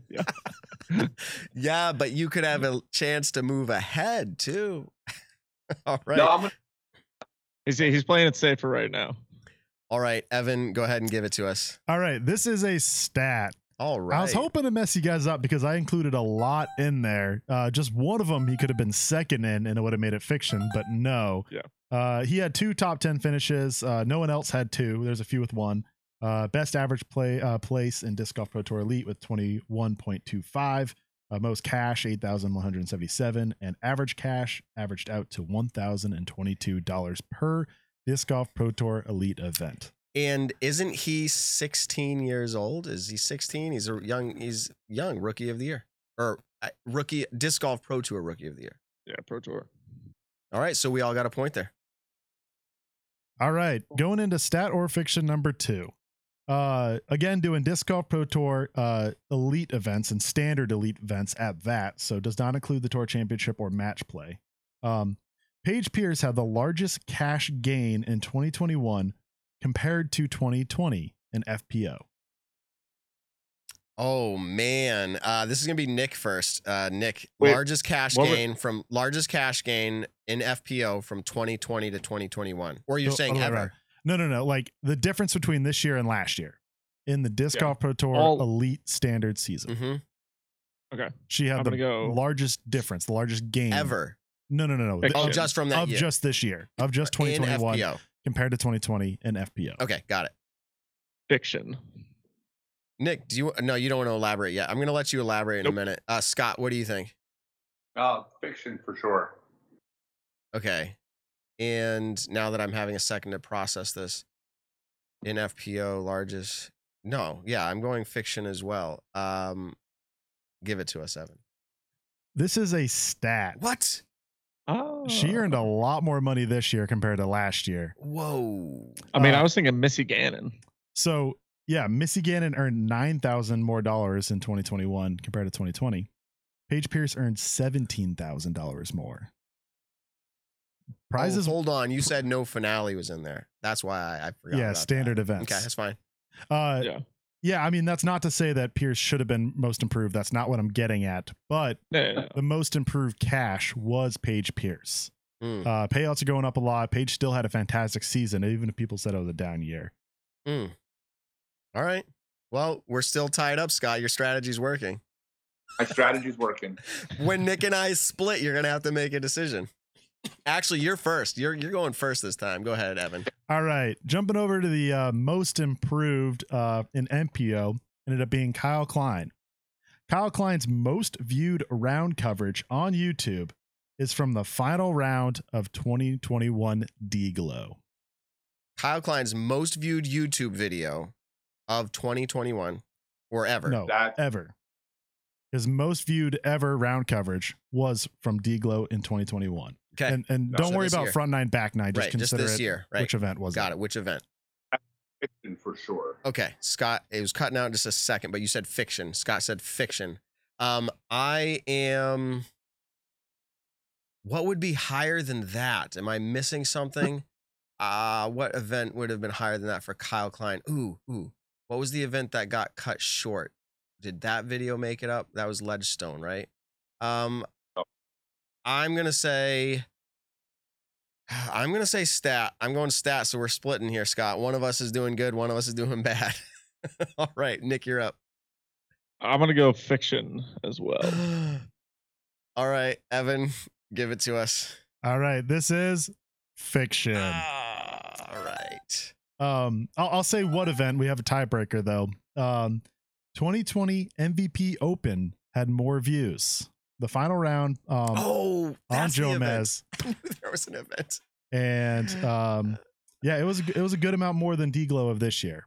Oh, man, I knew there was an event. Like in my head, I was like, what would be the other event? If I wasn't rushing myself, yes, that was a breakout event for him. That was his breakout event, if you will, lead car to MVP.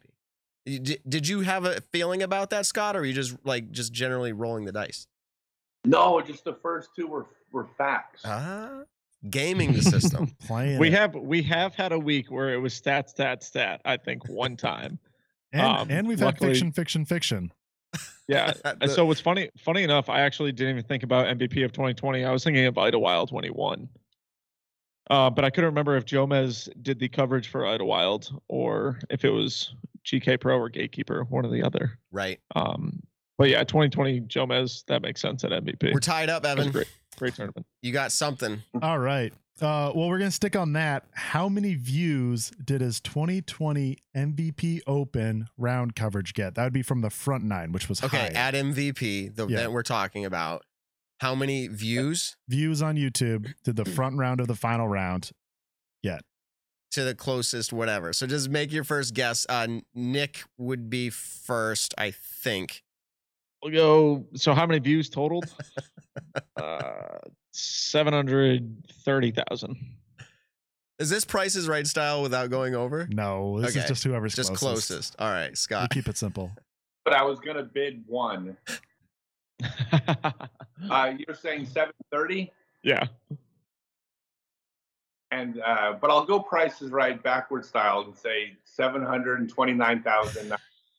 I was just gonna say that's how, and this is how Scott's played the whole game. It's perfect. Evan, who won? All right, Scott, that was clinical. You get it. Nick, you're a little too high. It was 433,000. Okay. I mean, I figured on first. I was gonna guess 700. Okay. All right. So we in the ballpark. I mean, that was very smart to do with the way you did, though. If you add the two together, though, which is not how the game works, if you add the front nine and the back nine from the final round, it is 769,000. I don't know what you actually said, Nick. I said 730. Okay. Oh. Yeah, so you were pretty close if you add them together. But close on combined. All right. So Scott won. Let's get out of this segment here. And I actually cleared out the points right now because every week, this would be the first. I made it all year. I didn't do that. I just did it tonight. Okay. We'll be good coming into next season. All right. Hey, Scott, is there anything we missed to talk about that you feel like is relevant that you'd like to talk about before we let you go? No, I appreciate you guys, everything you do. Every, I mean, this is going to sound so cliche, but every cameraman, every spotter, every podcast person, every content provider, like the sport today is where we dreamed it would be for 40 something years. And the amount of people that contributed, it's like, you're literally part of history right now, you guys. Like, you are part of this, a lot of people that are making the sport what it is today. So I appreciate you. Thank you for having me on. It's an honor, and look for me next year. And by the way, let's skew this right now. I'll be having plenty of tournaments where I'll be shooting above 230 for the weekend. I promise. That is not the ceiling. That's awesome. I'm going to shock myself because I plan on doing well, but I'm going to shock a lot of people. That's a promise. So looking forward to that. You guys follow me. Yeah, we definitely will. We're excited for it. We're definitely going to talk about you. If it makes sense in the storylines there, we'll bring you on. But the honor was all ours. You said the honor was yours. The honor is ours for sure. You've been around playing disc golf longer than I've been alive. Sorry to say it, but it's probably true. How many years? If we had to put a year on it, do you know? I played my first round in 1976 on a permanent disc golf course. So what is that? 50? 45 years. Okay. Yeah, I'm 36, almost 37. With break in the middle, which, by the way, I do think that's why my body's going to hold up a little bit more, because I'm older, but I do have 13 years less wear and tear than some of the older players too. I took that into consideration. But yeah, I've been around since, I played my first round in 76.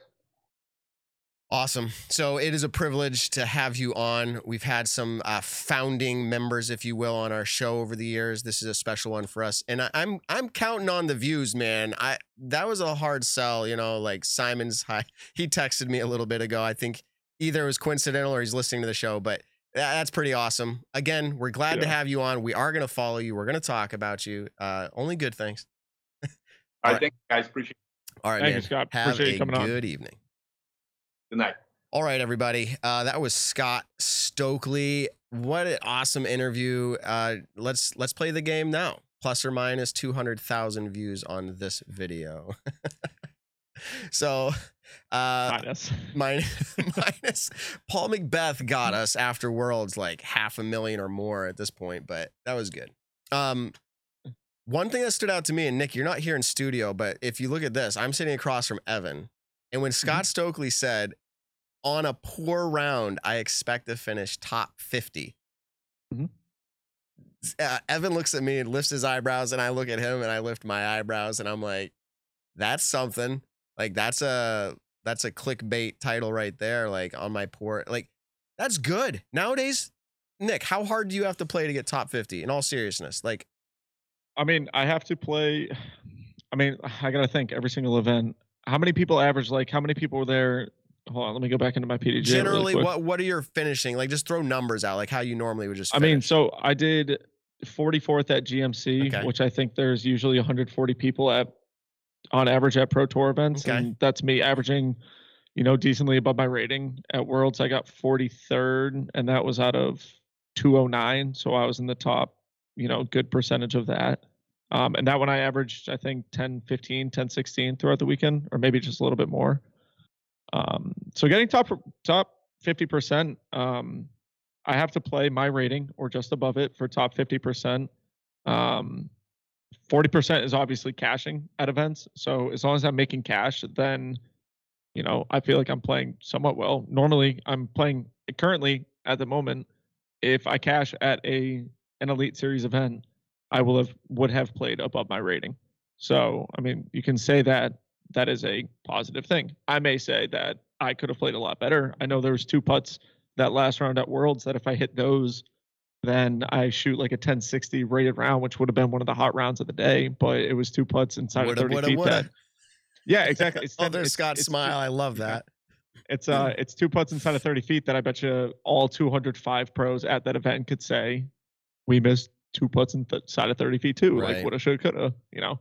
So, but yeah. the point Anyways, is, Scott goes when I play wise, poor. though, yeah, play wise though. I mean, you do have to play well to be in the top. If I play bad, I shoot well outside the 50% currently. That's just my range of motion currently. So I'll have rounds where, you know, I'll pop a 1040, but I'll also have a round where I pop a 970. So I mean, it's hit or miss.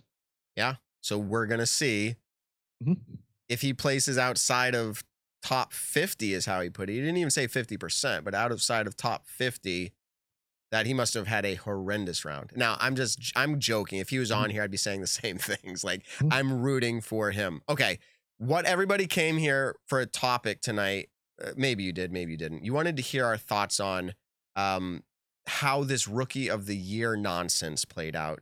Disc Golf Pro Tour Rookie of the Year announced, was it yesterday? 5-time world champion, a 5-time world champion, veteran of the sport, Juliana Korver, wins the title Rookie of the Year. The internet goes wild. Now, could be a vocal minority. It could be a lot of people. I've seen a lot of different things. Evan from Statmando, who sits quietly and patiently so much of our show. By the way, everyone, you love Statmando, you love Evan, let us know. I know they do. We're glad to have him here. I'm giving him the floor just to air out. What is this, Festivus? Look at the Statmando hat. It's got like this Christmas tree thing going on. We call it like the Festivus, which is Seinfeld's airing of the grievances. So this is Evan's turn to talk about what he's seen, what he feels about it. It's that whole topic, and then Nick and I will probably have some conclusions on it of our own. So. I don't know, from how hyped I heard he is for this topic, I don't know if I'll be able to speak till 9 o'clock. We'll see. Nick just starts like closing up shop. I just slowly start leaving. Be like, you know what? I text Matt. Be like, you know what? I'm gonna leave now. It's it's getting kind of late. All right. Without further ado, though, no, really, 5-time world champion Evan. Talk to us about what you're thinking on that. I have my feelings, but I want to hear yours. Yeah. So you said she's a 5-time world champion, right? How many Pro Tour events did she play before this year? Do you know? Statmando will have to find that for us. No, 0. Okay. She played 0 Pro Tour events before this year. And with that, this is the Disc Golf Pro Tour Rookie of the Year. It's not the Disc Golf Rookie of the Year. It's not the Elite Series Rookie of the Year. It's not the PDGA Rookie of the Year. She would not have my vote in any of those. But this is the Disc Golf Pro Tour Rookie of the Year. She has played no Disc Golf Pro Tour events before this. So to me, I think she was by far the best player who qualified to be a rookie. A lot of people associate the word rookie with young player. That's not true. Rookie's really just the newcomer. And if the award was called the Disc Golf Pro Tour Newcomer of the Year, I don't think people would have a problem. I think it's people just associate the word rookie with young, and then she's like, what? She's 50 years old. She's dominated the sport in the past. Like, how does that make sense? So what I want to do though is bring up some examples in other sports, because in basketball, or what I should say is in the NBA, it's not the basketball Rookie of the Year, it's the NBA Rookie of the Year. In baseball, it's the MLB Rookie of the Year, not baseball Rookie of the Year. This is the Disc Golf Pro Tour Rookie of the Year. So in 2001, a man named Ichiro Suzuki came over to the United States to play in Major League Baseball. I'll keep this quick. He was one of my favorite players, by the way. Yeah, he's an awesome dude. He played a long career in Japan. Before that, in the MPB, it's the pro league in Japan. He was a 7-time All-Star. He was a 3-time MVP in his conference within that league. He was a 7-time Golden Glove. That's best fielder at his position. He was a 7-time Best 9. That's essentially also being an All-Star. He was a 2-time Shoruki Award, who greatly contributed to the development of professional baseball. And he was a 7-time league batting champion. This guy was highly decorated, decides to come over to the U.S. There's some reasons why he couldn't play earlier. He leads the Mariners to 116 wins. This is tied for the most wins of all time in Major League Baseball. He wins the Gold Glove in Major League Baseball. He wins the Silver Slugger. He's an all-star. He's the AL batting champion. He's the best batting average of everyone in the American League. He has the most stolen bases, and he has 242 hits in total, which is the 9th best at that time and the best since 1930. What does this dude win? The Rookie of the Year, because it was his first year in baseball. And then I'll quickly jump to Shohei Ohtani, did the same thing, 5-time Japan All-Star. He was the pretty much the professional sports player of the year in Japan before coming over. Any sport, best player in Japan. Comes over to the U.S. and wins Rookie of the Year in his first year here. Jose Abreu defected from Cuba after I think 10 years in the Cuban professional league. Dominates Cuba, has won international tournaments with them. He wins Rookie of the Year in his first year while also being an All-Star and a Silver Slugger. You can even go to basketball. Kareem Abdul-Jabbar dominated college like no one else has ever dominated before. As a freshman, beats his own varsity team because freshmen weren't allowed to play varsity, who were 2-time NCAA champions in a row. He comes in and as a freshman beats them and then goes on to win in a sophomore, junior, senior year, win the national championship every year. Best college basketball player of all time, goes number 1 pick. He's still the Rookie of the Year, even though he might have been the best basketball player in the world in college. And the last one I'm going to mention is Luka Doncic. He dominates the European League. He played 3 years pro for Real Madrid in Spain, in basketball, Real Madrid, not soccer. He was a EuroLeague champion. He was the EuroLeague MVP, and he was the EuroLeague Final Four MVP. He comes into the draft in the U.S. to play in the NBA. And what does he do in his first year in the NBA? What does he do? He wins Rookie of the Year.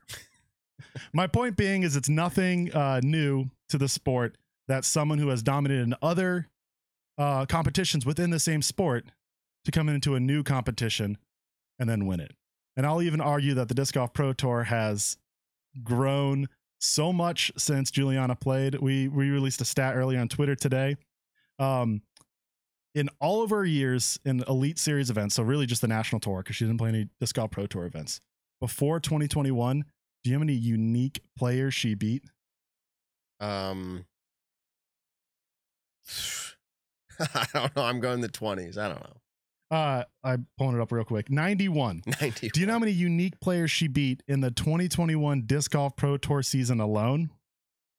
It was a lot more than that. A little bit. 108. So 17 more players she beat in one season in just the Disc Golf Pro Tour compared to an entire career of Elite Series before this. It's like, to me, it's two different sports. She competed in, an older era of disc golf, crushed it, was amazing, took time off. A new era came with the Disc Golf Pro Tour forming in 2016. And then she comes into it in the 6th season of the Pro Tour. It's not like she played the 2nd season and just didn't play the first year when everyone was a rookie and then come in the 2nd year as a rookie and dominate. No, like she had 5 seasons go by where this league or tour has greatly developed and just become super, super professional, super high level of disc golf and wins it. And you know who she won Rookie of the Year over? That was a question I was going to have. Who would it have been? Somebody Macy. I don't know. Well, actually, I'm going to name who barely missed out on being it. I don't know. If this person did not play a Silver Series in 2020, they only played 2 Elite Series in 2020, and they played no Disc Golf Pro Tour events before that. And they had more Disc Golf Pro Tour season points this year than Juliana Korver. Owen Scoggins. I was brain freezing, but I was just going that route. Yeah, and people would have complained about that too because she doesn't seem young. But she had a crazy newcomer year to the Pro Tour season, and she just played one too many events in the season prior. But what I was going to say is Kristen Tatar. She only played 2 Disc Golf Pro Tour events before this year, and you have to play less than 3. She only played 3 events. Juliana Korver played 9. So had she toured the full year? If Kristen Tatar was here the whole season, she would have won it with a landslide, like not even close to Gianna. Gianna had a great season, nowhere close to what Kristen did in 3 events. But so to that point, would people have been as upset? I think there would have been a mix. I think people, not as many. I think they still would have been pretty upset. People would have been upset because Kristen's already really good. And when people hear Rookie of the Year, they think like someone they haven't heard of before. So that's to my question is, okay, if you're going to ban Juliana Korver or people like Juliana Korver winning the Rookie of the Year because she's won a world title in the past, what about Europeans coming over who have never tested the North American disc golf tour. Yeah. Silver Lot was a rookie. He on the stat or fiction I did, he came up a ton, really close to Gannon. I think Gannon was still clear away the rookie of the year, but Silver Lot was not far away. If he won, would people have been upset too? I don't know how old he is, but would people have?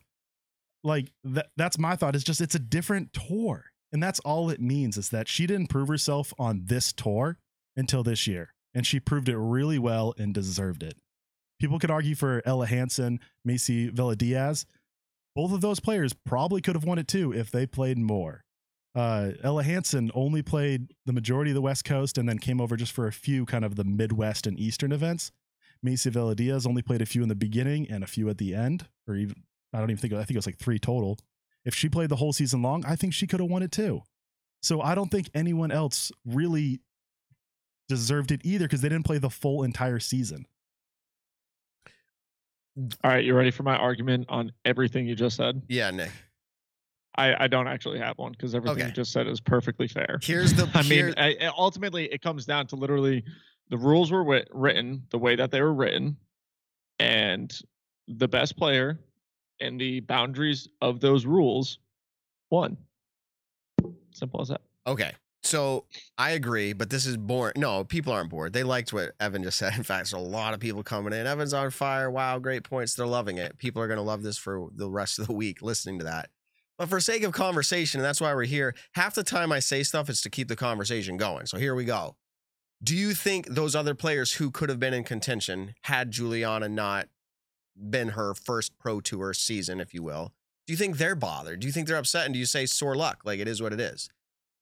Is that your view on it? That's what you say. You say, sorry, sorry. JK she's been around. She's a world champion, but this is her first time playing. So sorry.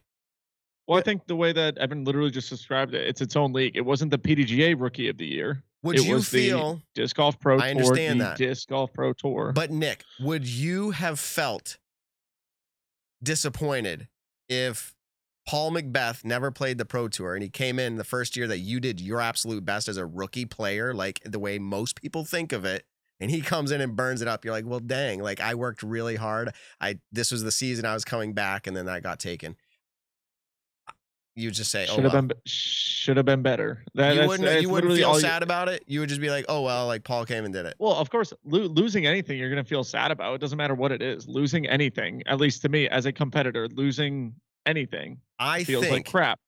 But in this situation, there was a specific set of rules for this, whether you agree with them or not. Right. Because there are plenty of things in life that I do not agree with, but I have to follow those set of things. And I need to play to those parameters. I guess I'm trying to bring up the point. Yeah, technically speaking, I would be sad. I would be sad that I'd lost. But at the same time, it would be to someone who is far better than I am. And you can kind of look up to saying like, you know, hey, now I know where I need to improve. Like for me personally, I accepted cash at a pro tournament literally because I just wanted to get some extra gas money, and not ever thinking back then that disc golf was going to be something that I potentially wanted to do as like a full-time job. And so I will never, ever, ever get to compete legitimately for Rookie of the Year, Pro Tour Player of the Year. Because I think back in 2017, I had already played 3 Pro Tour events and I was like 940 rated. So I had no chance of doing any of these cool accolades that a lot of other people get to do now. In like the future generations, they actually get to do this now. I will never be able to do that, which is totally fine, because now what I can look forward to is one day I want to win the world championships. One day I want to win Player of the Year. Those are things that I know I still have opportunities in my life to compete for those things. And I get to go for that. I mean, 1 year of not winning Rookie of the Year. Look at all the players in the world who won Rookie of the Year, or excuse me, who did not win Rookie of the Year and are killing it in their respected sports right now. Look at players who have won AM Worlds in the past, which I never competed at AM Worlds, but have not won a single Elite Series event since then when it came to the pro scene. So what you win early on doesn't determine what you're going to win later on. I think that's the best way of explaining it. Like, just because I didn't, or, you know, Ella Hansen didn't, or Macy Villa-Diaz didn't, doesn't mean that they are not going to do and achieve incredible things. You know, one of those players could potentially be a 6-time world champion one day. And then all of a sudden you're like, oh, are you going to be sad that you didn't win Rookie of the Year that one year? Come on, like your sponsorship's not going to be like, oh, if you had won Rookie of the Year that one year, we would have put your name on a disc. No, Like, no. The reason I'm bringing that up, I'm bringing this up because I should say it. You just like to argue, Matt. Full disclosure. I was gonna say full disclosure. I actually was gonna do the rant, but Evan wanted to. So like I'm on the same page with probably the majority of individuals out there, but I'm trying to offer the perspective of the other side. I think that's where some of this, and I know uprage or uproar is too big of a word. It's not really that, but there are some people that are frustrated, and I think those are usually the empaths, the people who are like, I'm feeling for that other individual. Like I'm feeling for them. And I think that's where it's coming from. I don't think it's that they're not getting the rules. They're not getting the definition. I think it's that they're like, it just doesn't seem right. Now, that's a conversation I can have is how does this feel? Because even Scott, and we teased it out there, Scott said, I hope they change it. Like, I hope they change it because it looks foolish. Now, I don't know if I'm there either. Like I said, I'm really in line with like what Evan said. I don't think they have to. I don't think this is something that's going to happen again and again and again. And if it does, it goes to the definition of like, this is your first season playing. Meaning, let's take away her titles, but let's just say I don't want to say me. Pick a player, imagine any player you want, plays from 10 years old up until they're 35 years old, and they're really good. Like they could beat Paul, they could beat lots of players. They just don't tour. But they waited until their 36-year-old birthday to join and play. Are people going to be upset about that because it was their first year playing? Or is it because she has a history with the PDGA? I mean, is it based? Yeah, what is it getting based off of? I don't think any of it is an age discrepancy because, I mean, a 38-year-old could get into the sport. Or let's say Brody Smith. Brody Smith is in his 30s. And I don't know how close he was. I don't know the whole points thing, but there was a potential chance. Like Brody had the ability to win the PDGA Rookie of the Year. I'm not saying he came anywhere close. I have no idea the points, but I'm saying a person who is in their 30s came, joined our sport, and technically had a chance to become the Rookie of the Year. Now, I don't think people would complain about his age. People are complaining the fact that Juliana has played the sport for so long. She's, revered as one of the greatest women of all time, the GWOAT in disc golf. So I think that's where people are finding the frustration. I don't think anyone is finding any frustration in her age. And if they are, I think that's completely... It's the perspective. I don't think it's the age. I think it's the perspective of longevity in the sport and now winning something. Yeah. And that's part of age, the length of time in a sport. But I don't think it's the age. Yeah, I don't think it's the age. No, exactly. But again, I totally agree that she should not be the Rookie of the Year if it was Elite Series and Major Rookie of the Year. If that's what we called it, then yeah, of course she shouldn't make it because, 5 world titles alone would disqualify her. Yeah. Plus... Yeah. Excuse me. Plus all the national tours she played. Right. But I will say, I think, go ahead. Some eligible rookies for next year, if the rules do not change, including Scott Stokely. You saw it probably on Twitter is like Ken Climo, Avery Jenkins, Eric McCabe, Brian Schweberger, but Kyle Crabtree is also eligible. That kind of goes to the same idea. Like, would people be upset with him doing it? He has played, one disc golf pro tour event before. Did you mention Scott Withers in that group? Is that what you just did? Not Scott Withers. No, Kyle Crabtree. Did you say something about Withers earlier? No, I said stuff. I feel like I said something about him, but that had nothing to do with this. Okay, sorry. We were talking about Withers pre-show. Yeah, I thought you said not about this though. No. We were literally just talking about how well does he do on the road. Zip. I'm done. Yeah, Matt, come on. Those are private conversations. Get out of here.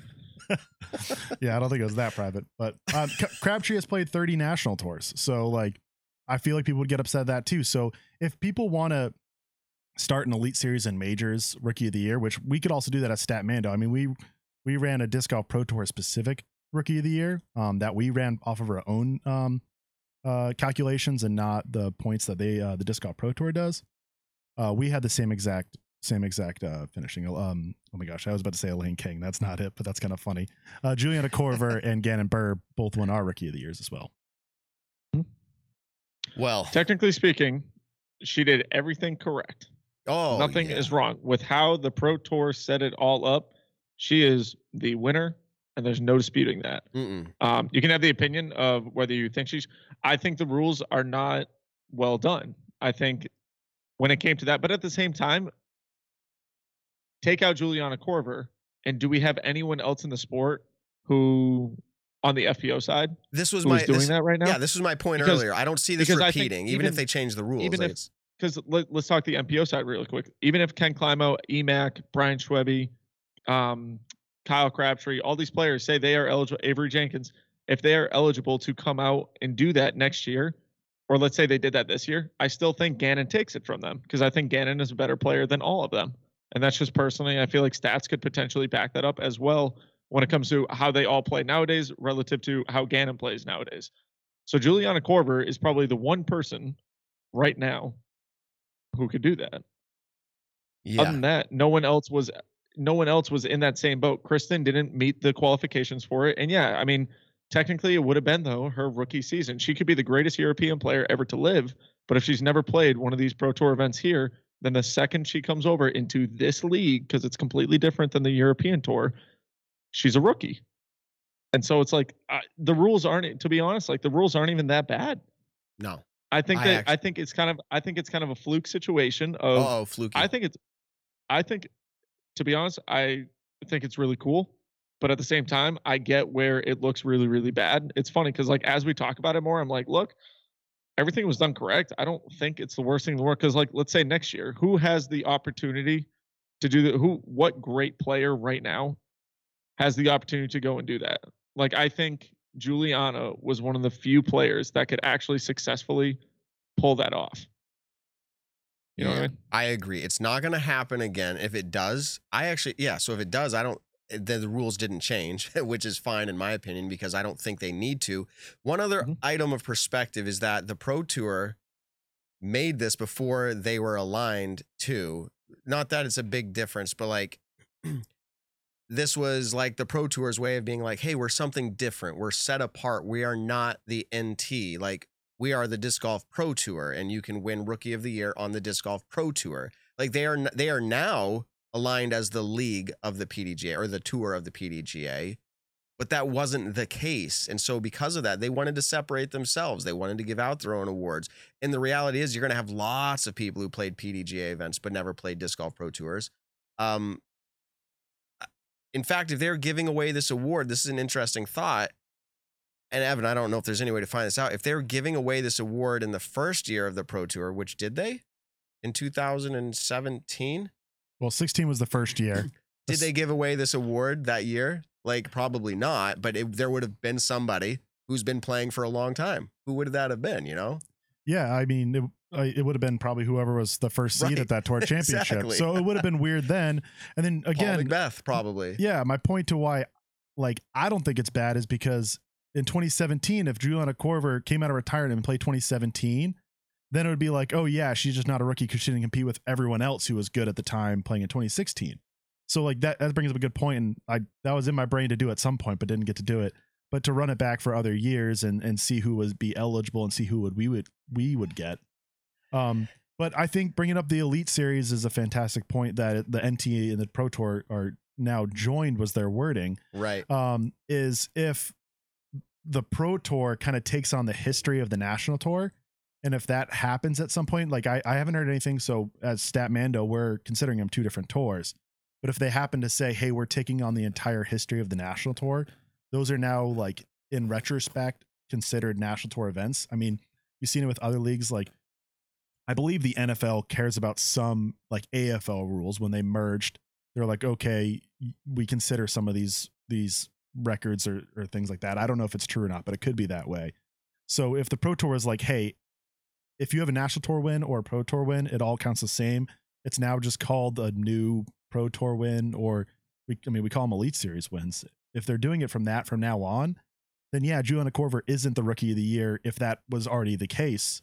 But that's not what the rules are. It's this tour. We don't have to dive into it for long, but I did want to say, I think the one that people can argue about for as much as they want, because the whole point is entirely subjective, is Most Improved Player. Like, I would personally argue, I don't think Kyle Klein would be my first choice. He was absolutely deserving. And on the other side, Missy Gannon, I don't think she was the most improved. But still, again, absolutely deserving. Both of those had incredible years, and it's just about kind of the tier you put most improved on. Are you saying they really got the most like difference better, which we ran some stats? Brody Smith and Leah Senegini had the best average round rating improvement. But for both of those players, I wouldn't put them as most improved, because in my mind, most improved is you go from whatever to like competing, like not necessarily for the win, but like you're consistently getting top tens. And both those players got a whole lot better, and they could get a whole lot better next year and do that. But for this year, they weren't at that point. But it's clear with how the voting process went, it's pretty much like, okay, you have to win or at least get in the hunt a bunch of times to be eligible. And so like my personal thought is like Benjamin Callaway, I thought could be it. Corey Ellis, Andrew Marweed, Gavin Rathbun. But I don't think any of those guys were the caliber enough that the voting ended up being. But that's okay, because that one is completely subjective. Yeah, that's exactly like, take a person who, let's say 2020, 29, because 2020 still had some Pro Tour events. You take a player from 2020, he gets 100th at every single one of the events. But then in 2021, he gets 40th. Yeah, that's a huge jump. That's incredible. They're cashing out on pretty much every single one of them. But I'd rather, most improved. Like, yeah, I guess you would consider that most improved in a sense. But then also seeing like a top 30 guy make it into the top 10 consistently, or like what Kyle did was probably top 15 guy, take down an Elite Series win. I don't think they're counting USDGC, but you have a player who goes and, goes into a playoff at USDGC. And then Missy Gannon, who just had an all-around absolutely incredible year. I mean, look at the cash difference between 2020 and 2021 for her was insane. So yeah, I think there's two different ways you can kind of look at it. It's tough. We've gone all around different sides of it. I think we've offered some good perspectives. I tried to bring the other side. It's probably a vocal minority, but I wanted to at least give some perspective on to maybe the whys. Because I think we all agree the rules are the rules, but maybe some people didn't recognize that. Again, I think some people are being empathetic. I think there's a lot of that out there. So it happened. A lot of people are saying that there should be votes for this. Yeah, I saw that. Okay, I do like a voting committee. Yeah. I don't think any of this should be fan voted. Right. That's The reason I say that is that's complete. There's so much bias. Well, they do like Hall of Fame stuff, the baseball and all that. And I think there's voting is decent. I think in certain areas, voting, like I would love it. If you were to give me 4 players, who do I think most improved on the year? I would need to know what is the criteria? Like, what am I looking for in their improvement? And then at the same time, like, who are those players that made it up onto that? And so then it's like, okay, now I have a specific set of things I need to look for. Now I can actually vote for that player. But then there's also a fan vote of like, who do you think is the most improved player? And I could be like, oh, well, I think Kyle Klein did okay last year, but did incredible this year. And so he would be my most improved. Or do I look at it like, who was that guy who averaged 100th the year before and now is in the 40s? Like, that's also a massive improvement just right then and there. So fan votes, great for certain things. You would have to have a voting committee. Literally people with no biasness. There's a specific set of rules you have to follow when you're looking at what is the rookie of the year or most improved player of the year, which shout out to Kyle Klein and Missy Gannon both winning that from the Pro Tour. I don't want to take anything away from them at all. That's incredible. But yeah, I just think voting's good in certain scenarios. I will say I love the fan voting for the All-Star third card. I think places like that are great. I don't want it to be a pure everyone who's there is fan voting, but they get the first card, second card, so 8 people are there objectively, and then the last 4, which 8 to 12 is so like that's so up in the air anyways that I love that being fan voting. But I agree. I think a panel of kind of journalists. I mean, a lot of sports use the Associated Press. Like that I think's awesome if there's a group of disc golf media who voted on it, who watch all this, and it's not just who they see on Instagram the most. Not that everyone who'd be fan voting would be doing it that way, but that's kind of what turn on do. If it was all fan voting, I wouldn't be surprised if Brody won most improved. Like not anything wrong with that, just he has a ginormous fan base. Yeah, I mean, you can also look at someone actually just made a great point in the chat. I mean, Adam Hammes went from I don't think winning a single Elite Series in 2020 to winning a couple Elite Series in 2021. So, I mean, that right there is a massive improvement. I almost consider that more of an improvement than the player going from 100 to 40, because you're literally talking about. Yeah. Somebody commented, James Conrad, 0 worlds, 1 worlds. I mean, 0 worlds to 1 worlds. I mean, I know it's tough. There's got to be a legitimate way of doing things, and however the Pro Tour decides it is. I mean, you have to kind of go with it that year. All right, let's wrap this conversation up by finishing with this topic. It's not a topic. It's like, has JK responded to this? Has she said, thank you, I'm appreciative? Has she demonstrated embarrassment? What is her response? Does anybody know? I saw something, and I can't find where I saw it, but I'm pretty sure she, said thank you. She was, not expecting it. And then I think she said she found it humorous that she could win something like this. But I can't remember where I found that interview. I don't know if it was on Twitter from the Pro Tour or if it was on Instagram. I did want to try to look for that, but you have to believe. I mean, I've seen her a little bit. She's commentates. I've heard her on other podcasts. She seems to be a fairly humble person. That probably comes off as humorous. I've been playing so long. I have a lot of achievements. Now I'm getting a rookie title, which is cool. But the thing is, it is humorous, but I find it objectively correct, but it is still funny, and that's okay. Like, you can laugh about it. You'd be like, wow, that's crazy. Exactly. But then you actually, like, when you think about it and you compare it to other historical times that things like this have happened, it makes perfect sense for what the award is. Okay. One of our chat members here, longtime listener, Chris Deerkin, said that. It's on Twitter. Being named DGPT Rookie of the Year is yet another full circle moment for Juliana Korver. So if for anyone really wondering, if you go to Twitter, look up the Disc Golf Pro Tour, one day ago, they actually have an interview with Juliana Korver talking about her being named it. I'm not going to play it right now, but yes. All right. Awesome. Well, you shared generally there what her response was. That kind of brought this conversation full circle. We've made it, Nick. I know we were trying to go off season. We figure we're going to have the short shows. It doesn't happen, ladies and gentlemen. It doesn't work. It just doesn't happen. I mean, like, I tried winding this down like 40 minutes ago. Nope. All right. It's all good though. We'll send it off though. Which, let me just see real quick, so people have some expectation, because sometimes we have people chime in and they're like, no show. I think, unless you tell me otherwise, Nick, can we agree this on air? Like, are we having a show this Monday? Oh, what is? It's the 20th. It's the week of Christmas, but it's the very beginning. So I'll say this. I'll be here in Virginia.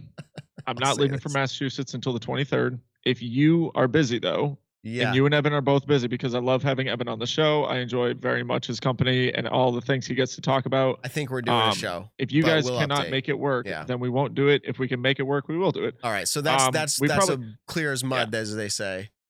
The 27th. I'm going to say right now, let's not do a show the 27th. I'm just going to, because we'll say it now.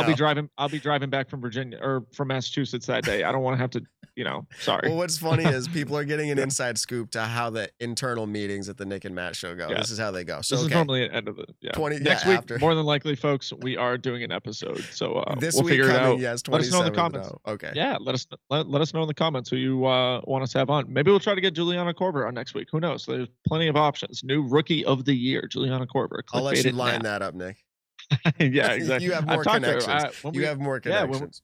When we were out in Utah, I said, hey, we got to get you on the show sometime. She said, I would absolutely love that. And I was like, well, then okay, make it happen. That was a lot easier. So, we have connections. So anyways, thank you everybody for the, few hundred people that actually tuned in tonight watching live. Scott Stokely, great segment. Awesome stuff. Go check out his book.